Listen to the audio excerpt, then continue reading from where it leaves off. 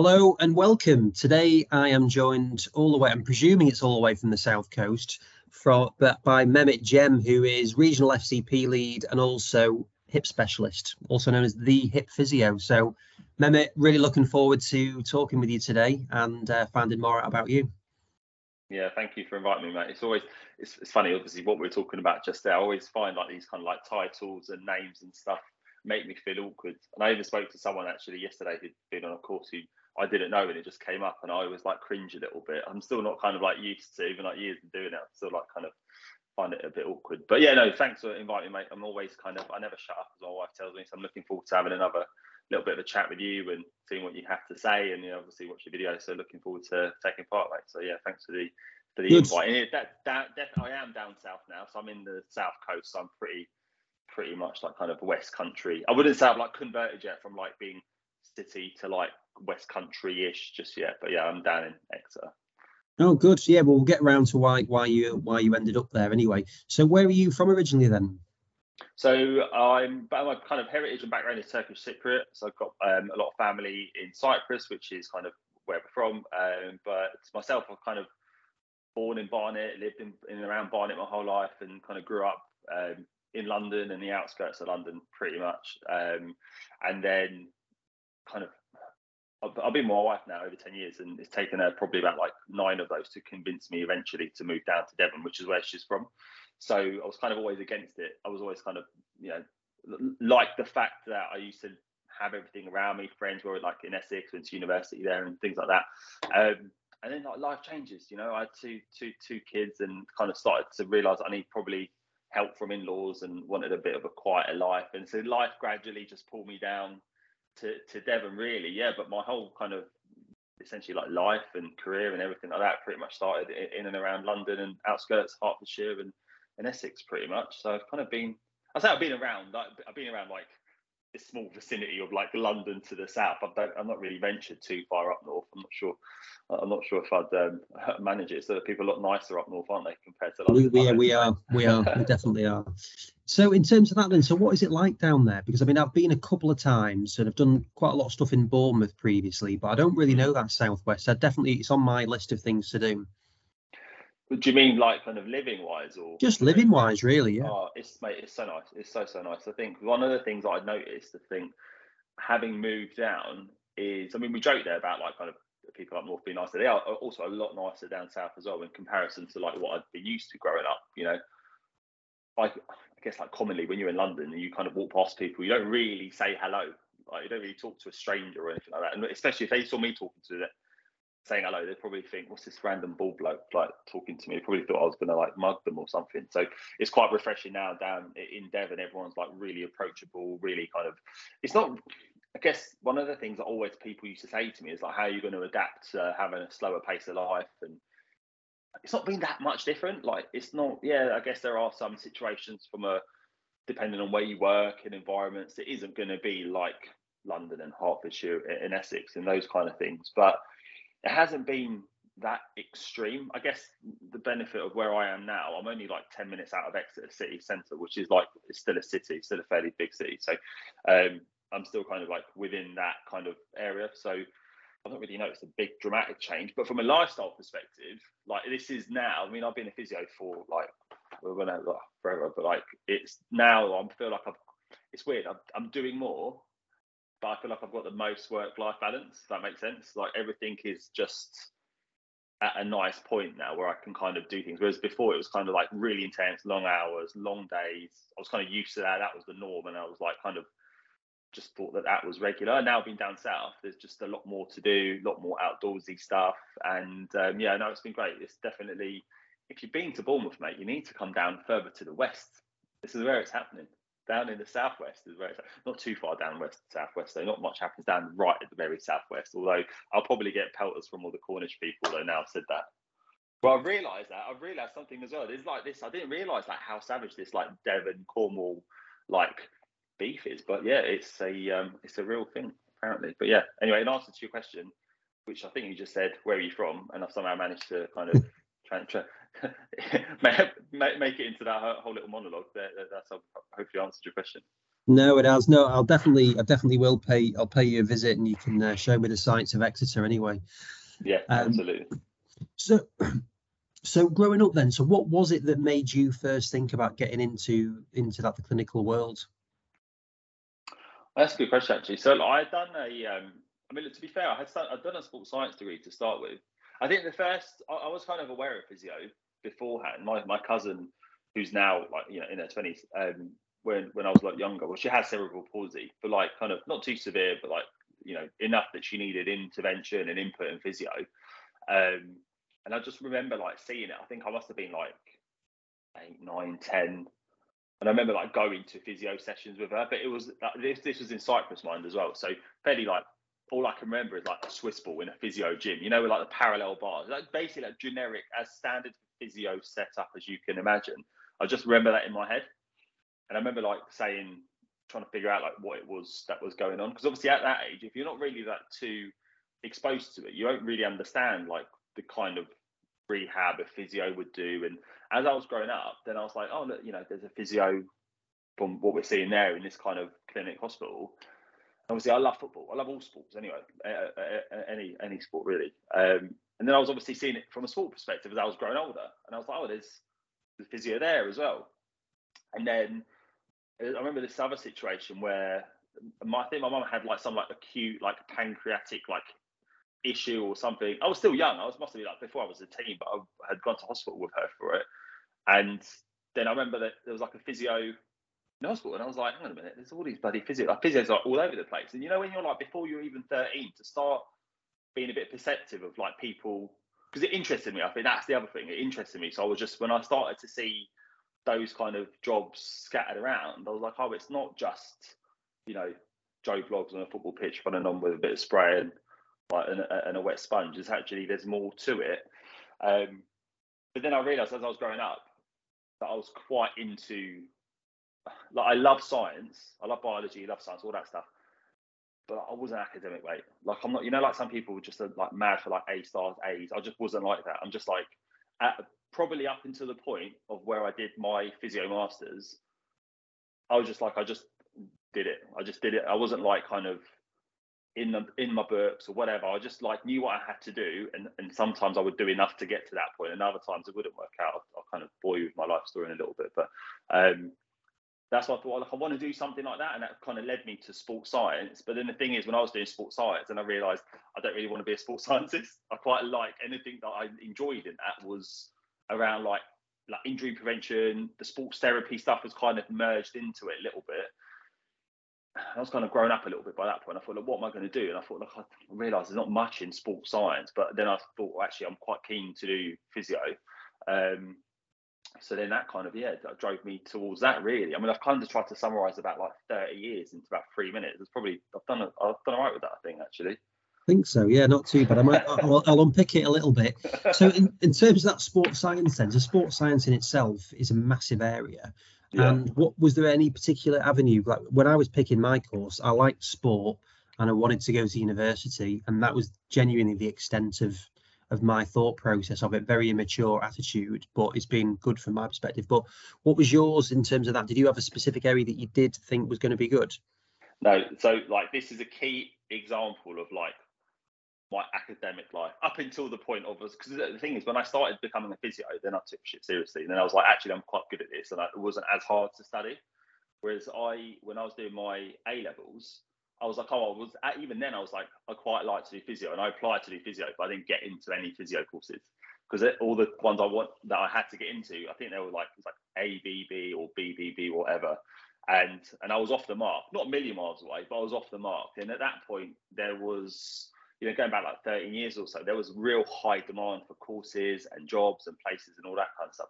So I remember I got my A-level results when I was on holiday in Cyprus, and I was like, oh shit, I mean, I just want to go to uni. I didn't get into any of the physio modules courses. I thought I just wanted to go to uni. So actually, I got onto the sports science degree as a result of clearing, because I wanted to do something. And I thought, actually, that would lend itself a little bit to what I enjoy, which is like science and sport and that kind of stuff.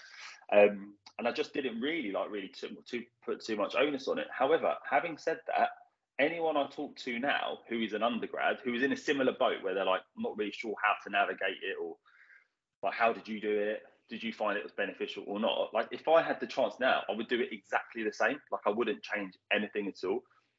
From an educational perspective and inexperience, because the thing is, by the time I got to being a physio, I was older. I had an undergrad under my belt. I kind of knew a lot more.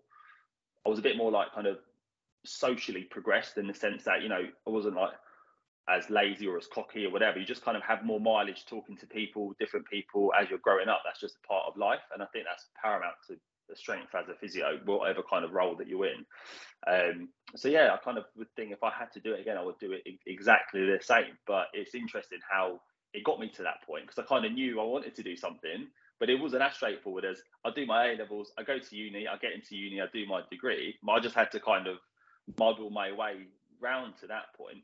And the big influence in my life is my granddad, who's passed away now, but he was like a complete science like genius. He was a hematology specialist, a DNA specialist, pharmacist, like opened like pioneering clinics in Cyprus, like really highly regarded in his field. And he was always, oh, why don't you do medicine? He was always saying that to me. He wouldn't give a shit. If I don't know undergrad, he'd be like, why aren't you doing medicine? Or I'd be like, oh, I'm done my master's, I'm going to do my master's. He's like, why don't you do medicine? And I'm like, I just really I knew I didn't have like the patience at all to go and put in the graft what is needed, because I wasn't, like I said, I wasn't like academically like the top, and you kind of need to be a bit like, I just didn't have that. And I thought, actually, because I know I'd be good at the physio stuff with probably not as much of that intense like studying and putting your head into the book, because I used to just like doing stuff. I used to like play football, going out, doing, I would never have been able to have sacrificed that. If I went to uni and did that, like I would have been shit. Like, so I was like, you know, for me it worked out well. And even now, I think, yeah, I just don't think I would change it. I love being a physio, and I love like the kind of opportunities that physio brings in different, you know, jobs and things like that. So when you graduated doing your undergrad for sports science, did you have a clear plan of, yes, I do want to go on and do that then? Was that something you'd been thinking about for a while? Yeah, I'd say probably end of year one. I guess I was naive though. I did the sports science degree and I was like, oh, I can just switch to physio. Like, you know, when you're 18, you just think these things are realistic, but like in reality, it doesn't work like that. So I got to the end of the year one, and I love sports science degree, to be honest. It was great. It's kind of taught me quite a lot. But got to the end of the year one, and I was like, look, I want to do physio. But then I thought, I cannot be asked to do 3 years after I've just done these 3 years, but at the end of it. So I was kind of looking online and found that at Essex, which wasn't too far from where I was living, was about like a 2-year condensed master's, like the pre-reg course. So actually, I started putting a lot of effort into that, understanding what I needed to do to get into that. And I finished my undergrad, I think it was whatever, when is it, like May, June, and then I actually started the master's like a few months after. So I just made it because I wanted to start like immediately. I didn't want to go and like work or do a year's work. Just none of that stuff interested me. Like, I'm really like, when I know what I want, I'm like very, very driven and motivated to do it. It's just up until that point, I wasn't really too sure like at what level I was kind of keen to do it. But when I knew I wanted to do it, I was like, I want to do it now. So I was just like, what's the quickest way I can get to that point to start and then go from there? And that was the kind of light bulb moment for me, really. And yeah, I haven't really looked back since, really, mate. It feels like it went that long ago, but it was so long ago. I had bloody hair, mate, when I was doing my undergrad. Could you imagine? I used to straighten my hair. I used to straighten my hair at university. I'm not even joking. Maybe that was a problem. Yeah, I know. Yeah. Looking back in hindsight, probably so. Yeah. Yeah, I look back at some of my haircuts from uni, and it's like, yeah, I should have used more product on it. Look absolutely hideous. It doesn't matter. It's all hidden away on Facebook somewhere. That's true, yeah. So how to get onto that master's course then? Was that easy for you to do? Do your degree enable you to get on, or was that a struggle?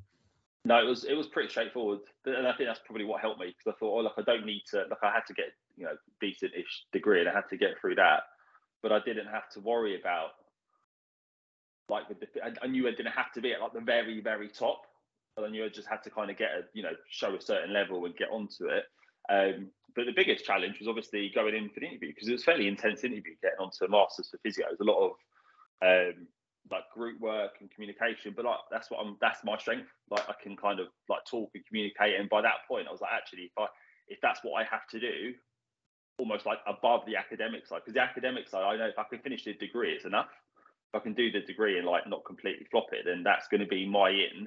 So then when I was doing like the interviews and all that stuff, I thought actually that's when I could sell myself, and I kind of knew that would have been my strength. So that wasn't too bad at that point. So I kind of knew what I had to do.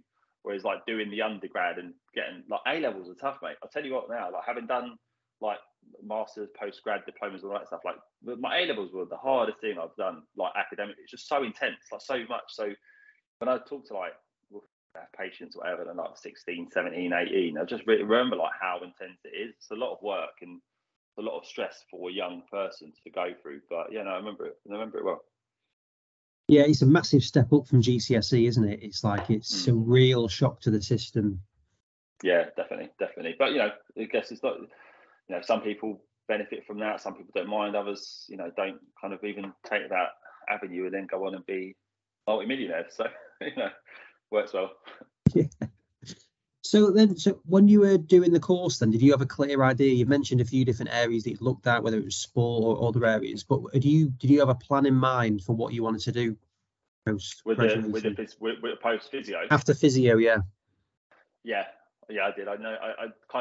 I kind of went into that knowing MSK was what I wanted to do. I remember in preparation for getting onto that, a lot of it was like trying to demonstrate your awareness of physio, and that's when I knew actually I know this already, because remember I told you when I was younger, I was kind of exposed to that stuff. When I'm kind of I remember it vividly, mate. I don't remember. My wife has a go at me because I don't remember to fucking take the bins out from 2 days ago. But I remember stuff from like this, and when I was going through the process of recruiting into that interview, I thought actually it's really easy for me to do this because I'm just pulling on personal experiences to demonstrate that awareness, rather than having to look for a book and think, well, actually, they do this and they do that. So that came quite easy to me.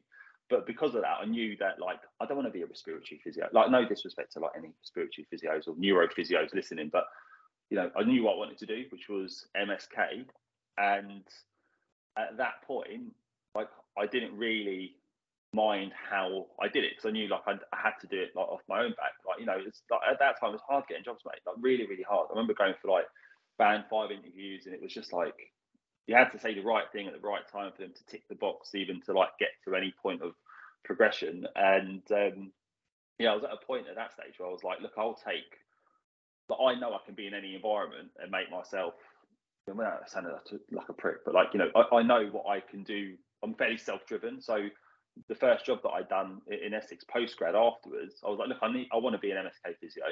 So I was looking for what was available, ended up getting a job for IPRS, which is a kind of, I think you worked, did you work for IPRS? Or I worked for IPRS, yeah. You worked, yeah. So I got a job with IPRS in Dunton at their Ford technical centre. And I was just one physio on my own in a team of a doctor and occupational health nurse. There's no other physios. So really now, in hindsight, probably the worst environment to start your physio career, on your own. But I kind of backed myself, because I was I know I don't know anything. I even now remember some of the stuff that I used to do, and it makes me cringe. But came out of uni, I thought actually I know that I don't know enough, but I'm not one of these people to just sit back. I kind of spent a lot of time doing research, reading up, doing a lot of stuff outside of work, trying to kind of figure out what I can do post-grad again, education-wise, just to kind of help that. And I say that to people now when I talk to them. I'm like, look, you can do what you want. If you're self-directed and you know what you need to do to better yourself and progress career-wise, then you don't always need to be in a band 5 rotation with a big team. But other people need that. Other people kind of need that little bit of guidance and support. Whereas I kind of knew, maybe because by that point, obviously I was like 23, 24, I kind of knew a little bit more that, look, if I want to progress, I need to not be as crap a physio. So I kind of knew what I had to do. So how long were you at IPRS for then? 2 years. There was a point in my career, probably in the first I'd say 6 years, 7 years, where I was only in a job for 1.5 or 2 years. Not by chance, but just because I always wanted to just do something else. And I thought every time an opportunity came up, I never wanted to put an opportunity, if something comes up, I will say yes, I'll commit to it, and then I'll deal with how I'm going to achieve that successfully afterwards. And sometimes opportunities will come up and I'll be I'm probably going to be at my depth, but I'll make it by the time I do it that I can kind of manage it. I just kind of, my personality with this kind of stuff is a bit like that, and it's kind of worked in my favour, I guess, a little bit. But also, yeah, just got to kind of like be cautious with some stuff as well, really. But yeah, by that point, I was there for 2 years. I loved it, mate. I loved it. It was such a great learning experience for me, working with like different like clinicians and different people, and actually quite a lot of responsibility for like a new grad physio to be able to kind of like, a lot of people asking you questions about like put on sick leave and ability to go back to work, and you know, they're kind of putting a lot of onus on your like kind of expertise and judgment. So I quite like that though. I quite like responsibility and stuff, and bits like that. I mean, I say that now, probably in hindsight, looking back on it at the time, I was probably kind of dreading it, but I do remember it positively. It was good. Are you there now then? Are you still working with IQRS? No. So I was there for 5.5 years, but then I set physical up nearly 11 years ago now. So I was there. Was I there like 06 to like 2012? But so you know my good friend Charlie Goodchild. Yeah, well, yeah. So I was on the equipment side of things, but I used to link in. We used to link in. We go to like Dagenham, Geetrag up in Liverpool. Like, so no, I was amazing. Changed my life really working at IPRS. Yeah. Like it was amazing. Like we actually did some trips to the Middle East. Wow. When did you finish there then? God, it must have been like, I think it was probably, well, it must have been like around 2007-ish, maybe. Okay, yeah. So we probably may have just missed each other. But like Dave Bingham, was he? Oh, that rings a bell. Mark Cole, like Mark, I worked with Mark actually at Nuffield after that. So yeah, it's funny because I met a couple of people, and then it's like you hear the names like then pop up like in different circles, but in the physio world actually. But no, it was good. It was actually, you know, it was really, really kind of decent role actually, but fairly different to the norm. And I guess that might have been partially why I moved actually. I think because I was quite keen just to kind of have a little bit more of a varied like working environment. Yeah. And what were the next roles then if you were jumping from job to job? What came next? So after that actually, I got approached by it was like I can't remember the name of the company, but it was kind of based, it was a private physio company, but based within like a David Lloyd. So it was almost like another self-directed clinical role where you kind of like manage like you build the clinic as much as you want, almost like a kind of self-driven one. And again, at the time, I was like, I don't know if I really like the idea of like taking the plunge from being like in this like employed role into like trying to like generate stuff myself. And but I thought actually, again, I just thought, I'll do it. I'll commit to it. I'll see how it goes. Because I thought actually it'd be quite nice to start doing some of the stuff where I was doing like the sports and the rehab, and the environment was different. Because obviously I was working in that occupational health setting, and it wasn't really too conducive to be doing like squats and lunges when I had like chinos and a polo top on or whatever, you know, and smart shoes. So it wasn't like in that kind of environment. And I wanted to do that. Like as a young physio, I was like, I want to do exercises, I want to do stretches, I want to do that stuff. So to be able to be in like a David Lloyd environment at that time, I was like, actually, you know, that's perfect for me. That's ideal. And when I was coming out of uni, I guess it's funny how you remember stuff when you start talking about it. But I had started working with a football club called AFC Sudbury, which is like between Suffolk and Essex. And I'm laughing now because I remember doing that. And I remember doing that, realizing I'm sat at my desk, but I literally don't know what I'm doing. But I wanted to just expose myself and learn from that. So when I went to David Lloyd, I was still doing that. And I was still doing that a couple of nights a week and games. And I was trying to kind of just get mileage wherever I could. And there was a point where I would do that. I would be doing the football. I would be at West Suffolk, like Sports Academy, and doing some stuff there. And it was always like awful money, mate. You know, sometimes with physio, I think back then it was just like, I mean, even now with some stuff, it's like so underpaid. But I remember I used to get like 40 quid here or 40 quid there. Like it wasn't for the money. Like, you know, I just wanted to, in my head, I was like, I want my CV to be like better than someone else's. Because I knew there's going to be a time where like an opportunity is going to arise. And I don't want it to be the fact that, he's just got 3 years of experience or he's just got 3.5 or whatever. I just wanted to show that I had some different variety to that. So I had done that actually, and that was great. I was there for, again, I think it was like another 2.5, 3 years. And then I was like, look, I really wanted to do more post-grad stuff. I was like, I want to do like a master's or something. I just had the like kind of desire to learn really. And then after that, I kind of joined Nuffield, and that was a kind of the big kind of chunk of work that I've done after that. What was Nuffield like then? Because it's an unusual setup. It's a charity, isn't it, Nuffield? Yeah, they were great. To be honest, I can't speak highly enough, but they were really supportive. I think by that point I had been with them for, God, it must have been like 7 or 8 years or something before I left to join Pure. But like a key example of like what worked well at Nuffield for me was that when I left, I had done 4 jobs. I had done like a senior physio role. I worked into like an advanced practitioner post, physio manager, and also like a clinical lead at a hospital. So there was like those opportunities were great for me. But again, like a bit of an example, I was in each one for like 2 and a bit years, just because I always wanted to like just progress. And I don't get like that. That's not me being. I don't want it to come across that I'm like fickle and just like get bored or anything like that. I just like a bit of development. I'm far more settled now, mind. I'm definitely like much more like kind of like chilled into what I'm doing at the moment. But at that time, I just wanted to kind of push on, and that was great. And then they supported me to start looking into like post grad stuff and masters work, and that's when I started to put a lot more time into my hip stuff as well. Actually, kind of in that kind of 8 year bracket, that's when I was starting to put a lot more focus on trying to develop things in and around that pretty much. So you mentioned the hip then. So what was that an active thing that you could see that there wasn't much going on in that area, or was it that you was genuinely interested? I mean, look, mate, Andy, I could probably sound really like bright and like I put some sort of like strategy together but like it weren't the case. Basically, I had when I was coming out of uni, out of my masters, I was playing football at the time. I was never good at football. In my head I was fantastic, but like in reality I was like average Sunday league footballer.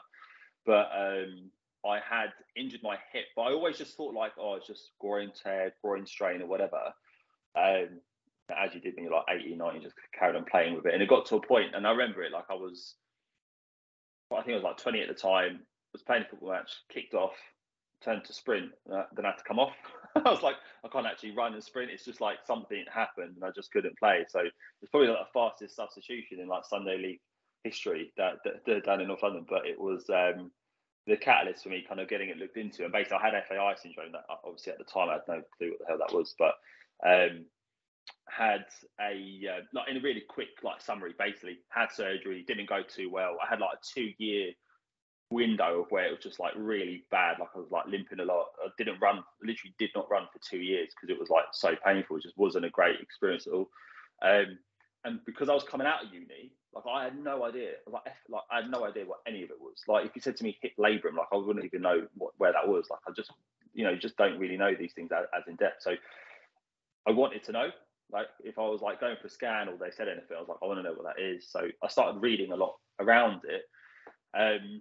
And then I just realised that as the years went on, that like I started to gain quite a lot of knowledge around the hip and the pelvis because I just kept looking into it or reading or researching, or if I did anything like postgraduate wise, I would always bias it towards a hip condition or a hip treatment or an exercise plan. It was always like hip centric.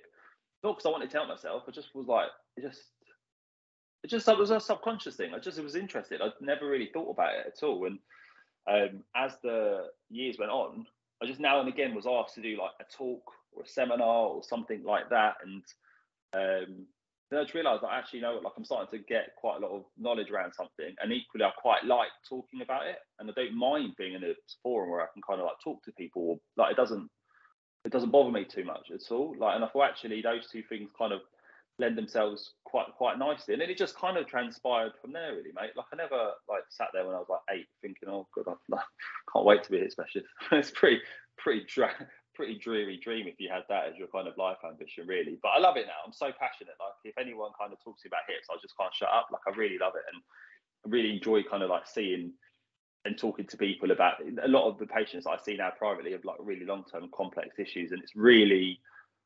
But I do it like because I love to help people when they've been in a situation where they've just not been able to find the right person to talk to. And a lot of the time, I don't do anything exciting. It's just applying like the right knowledge to the right thing. And I'm lucky in the sense that I specialise in an area where it's not that common to specialise in comparison to other places. So it's helped me kind of build like a bit of a base with guess stuff I'm doing outside of work. I'm not giving you a chance to talk, Andy. Sorry, mate. It's not about me. It's not about me. No, it's good. It's definitely good if I'm not talking. So then, in terms of like you mentioned outside of the work stuff, like you there's a big social media presence, and how did that happen? So I've actually got Charlie and Andy, my mate Andy, to thank for that. So during lockdown, so this is like kind of 2022, we had we were three really close friends, and we just Charlie and Andy had this discussion around wanting to set up like a podcast and like a health and well-being kind of educational platform called the Health Space, which they kind of currently have rebranded into something else, and they've done really well with that. But at the time, I was still working at Nuffield, so it was a case of like I guess it was difficult for me to continue doing it because I couldn't apply as much time as they wanted to, and I didn't want to hold them back because it was their idea. It was like their little baby. But at the time, Andy was like, "Oh, you know what? You should like open your own Instagram account, so then we can kind of like share the main platform to more people." Because at the time, my Instagram was just my personal Instagram. It was like my dinner from like 3 weeks ago and a picture of my dog or my trainers or some rubbish like that. I never really used it, so I opened a professional account. I thought like I was like, what the hell am I going to talk about? And then I realised actually there's only one thing I can talk about because it's the only thing that I know very well, and it was just hip stuff. And by that point, I'd had a lot of content in regards to like the course I put together, the course that I had done partly for Nuffield as well, the talks and seminars that I've done. So it was easy. I was just like getting stuff out there.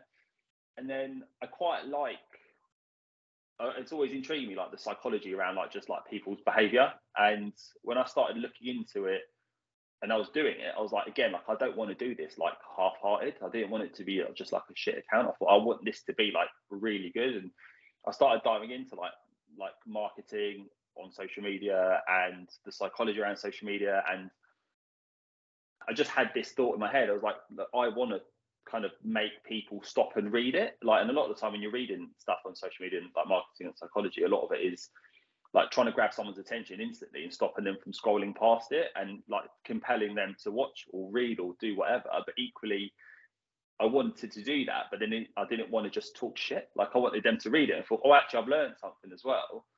So I spent some time just trying to think about how can I do all of those things? How can I make it look nice and visually appealing? How can I make it compelling, but also like what value can I offer? And a lot of that came down to me creating content for patients and for clinicians.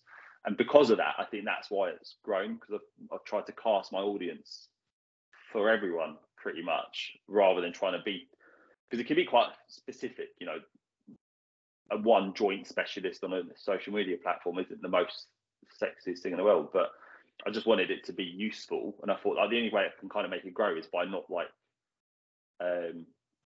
avoiding anyone. Like, so my audience is like the world, basically. It's just whoever wants to learn, or a lot of the time whoever's got a hip issue, really. And it's just, I don't know how, I don't know why, but it's just, you know, the popularity is gone. And then as it grew, I just thought this is a good opportunity for me to like just meet and help other people as well. So a lot of the stuff that I do online now is great, and it's mainly through people finding me through that, or friends of a family, or friends of a friend, or whatever. And then I've got like online consults from people from all over, really, and it's great because they might not be near someone. You know, we're lucky that NHS and stuff, we're near a lot of different specialists. Sometimes you're not like in a country that has availability to that, or even in a part of England that might not have availability to that. So yeah, it's been good. So how onerous is it on your time then to manage it? I've limited it now. Look, purely because I've got two young kids, and I've got a like exceptionally supportive wife as well. But like I value my time out of work now, like really quite highly. So I try to limit it purely because I've done the graft. Like I used to do like 4 days of clinic. I used to then do the private clinic in the evening. I used to finish at like 9:30 Saturday mornings, and so now because I kind of been managing it myself, I'll like, obviously I work for Pure Physio full time. That's like my primary job. But then if I finish at 4, then I can do like 1 or 2 hours of my private online consults. And then I try to limit that now to like a handful a week, or even maybe like 2 or 3 a week, depending on like how many kind of follow-ups and stuff that I've got. purely so I can put that focus in to those patients. A lot of the time it's not the kind of patients where you've got to kind of see them every week anyway. So I've always got like the opportunities, but normally it kind of books up quite quickly. But because of that, and because it's my own management of it, it doesn't mean that my days are like too blocked out at all. And I take the girls and pick them up from school 3 days a week. Pure, like, the last year of working for Pure has been one of the best highlights of my career so far. It's been the most enjoyable year of work that I've done since joining them. And a lot of it comes down to I guess I could say we now have been there for a year, but it's kind of like our belief around trying to have like a good work-life balance and valuing that for whoever's joining and doing those kind of things. So that's why I mentioned you before. It's like the busiest I've ever been, but equally like the most balance I've ever had, which is great. Yeah, I mean, I'll come back to the question about social media, because you mentioned Pure, and like everyone who I speak to, everything I see is just like, this is an amazing company to work for. And like even just chatting to Finn, you can see it coming through from him of how much he loves it and how much he to me, it's sort of like, I can't believe how good this is. Basically, that's the impression that I got from it. But what is it about that then? You mentioned about like the work-life balance piece, but what else is that makes it like that to work? Yeah. There's, at the moment, we've got probably like 200 physios scattered across the country doing either clinic work, FCP work, or whatever. And there is just a very strong like support network, whether it's the people that are working in a group together, whether it's people that are working remotely or whatever. And I tell you what, like a lot of it is a credit to Finn, and he is the first person to kind of shoot himself down and calls himself like crazy. Well, he's a little bit crazy and everything, but he's I think having a director and an owner of a company and having like an ops director like Tom, who are really like the people, part of a big group of individuals who help it work, but are essentially a big part of that, who are still clinicians and working in clinic, has a big impact on and also their approachability. Finn, anyone I talk to on LinkedIn who approaches me for like work or whatever or interview has spoken to Finn. Anyone who's anyone, I've spoken to Finn. Sometimes they say Phil or whatever, but like to have someone that approachable and personable, like it filters down from a company leader. It filters down, and like I know that most, or if not all, people who kind of I can't talk for others anyway, but I personally anyway, when I joined, I thought it was great to see like how connected everyone is, and to have an organisation who clinically, by the way, is like outstanding. Like our level of kind of expertise is like I've never worked with clinicians who are this good. Like they every day, like there are people that are in my team or other teams that really inspire me to like learn more about other aspects of physio. But a lot of that comes down to like how that company is being created and developed and how it's kind of being pushed forward with its quality. And a lot of that is down to Finn and the team that he's had really since the beginning. And we kind of really focus on those pillars, either by supporting the clinicians that we have or when recruiting in, so that everyone feels that they're supported. And one of the things that we use really well is like Microsoft Teams can be used like really awfully. But when you've got 200 physios and FCPs that might be working in a clinic on their own, the way that the support network that we've got is that like, if you could say someone messages at 12 o'clock saying, is anyone free for a quick chat? Someone will message them by 12:01 and would be calling them. And they might not know them, but that's the kind of like traits and characteristics and trends that we've kind of instilled in everyone, so that everyone feels supported. But yeah, and partly because of that, it just has worked really well. And when you've got people who are happy at work, mate, they tend to do better. And if you've got a happy physio who's doing well and feeling supported and content, then they work better. And then that's when word of mouth spreads to the other organisations and other like PCNs or kind of GP clinics, etc. Because they're like, actually, you know what, like Alex is doing really well. Like we had a physio, Alex Thomas in Plymouth is such a great physio, superb FCP. They're all great, but this particular story, Alex went to an event, met a GP, and off the back of that GP clinic is then like, actually, we're quite keen to get involved as well, because they heard of how good he's doing. And that is a really common trend throughout the country, and why our growth has been so quick. And a lot of that is down to just like the structure of like how we function really from the core. And a lot of that comes down to the team and the members that we've got. Yeah, it really comes across very much so like that on social media, which is it's good. It's really good because you can hear so many other things that maybe a bad culture or Mm. not just in the physio world, but in numerous companies. So it's great. No, it's really good. And how did you end up at Pure? So I did this every quarter. We've got a CPD event, like a national CPD day. So doesn't matter if you're in a clinic, sports injury clinic, FCP. Everyone doesn't work for that day. We pull everyone off their diary. Everyone goes into their regional blocks: Northwest, Yorkshire, Southwest. We all get together face to face and have a day of CPD. And half of that day is an external speaker. And then I did that 2 years ago. 2 years ago now. I did that for them during lockdown remotely. I did half a day CPD training for them, off the back of knowing Matt Shutt, who I had done part of my masters with, who works with us, is our CPD lead. And off the back of that, I was just talking to Matt, and I was like, why is everything up north? Like, I know up north's great, but like, why is it always like Midlands and Manchester? Like, why is there nothing down south? Purely out of intrigue. I was just like, why? Like, why was that? And it just was coincidental that they got a contract like down the road from where I live like that week when I was asked him that. And then I spoke to Finn, and Finn is like as infectious as they get, really. He's fairly irrepressible, and he can kind of convince me of a lot of opportunities and stuff like that. And much like I said to you before, like, you know, I said to him, I never worked in primary care, didn't even know what a PCM was or FCP. Like, I was asking them in the interview these questions, which most of the time they probably would turn around and say, like, why are we even talking to this person? But if I was fully committed, I was like, yeah, I'll go for it. Like, because I know that I'll, much like from the other times, I'll just kind of try and adapt and learn. And it's been great. Honestly, it's been so much fun, and I love it now. It's been really good. Yeah. And what do you envisage as being the future for you then? I'm quite settled here now. I'm quite settled here. It's the first time where I don't really have that like dramatic urge to go and like do. I just want to kind of keep building on my hip stuff. We've got so many opportunities in the Southwest region for Pure that I'm just like really excited for the years to come to keep trying to develop that and build that, and also try and develop some of the physios that we've got within the team and helping them kind of achieve and do other things as well. So yeah, it's a lot of, out of the two things that I'm doing, loads of exciting things are going on. So yeah, lots to come pretty much. Yeah, no, sounds like it. And what I was going to ask previously was, you must have had some good heckles on Instagram. But as in like kind of troll type people. Actually, you know what? Like, I could probably, luckily for me, I could probably count them on one hand. Like in the past, like it's been like I've been doing it for two years now, and luckily it's not too often.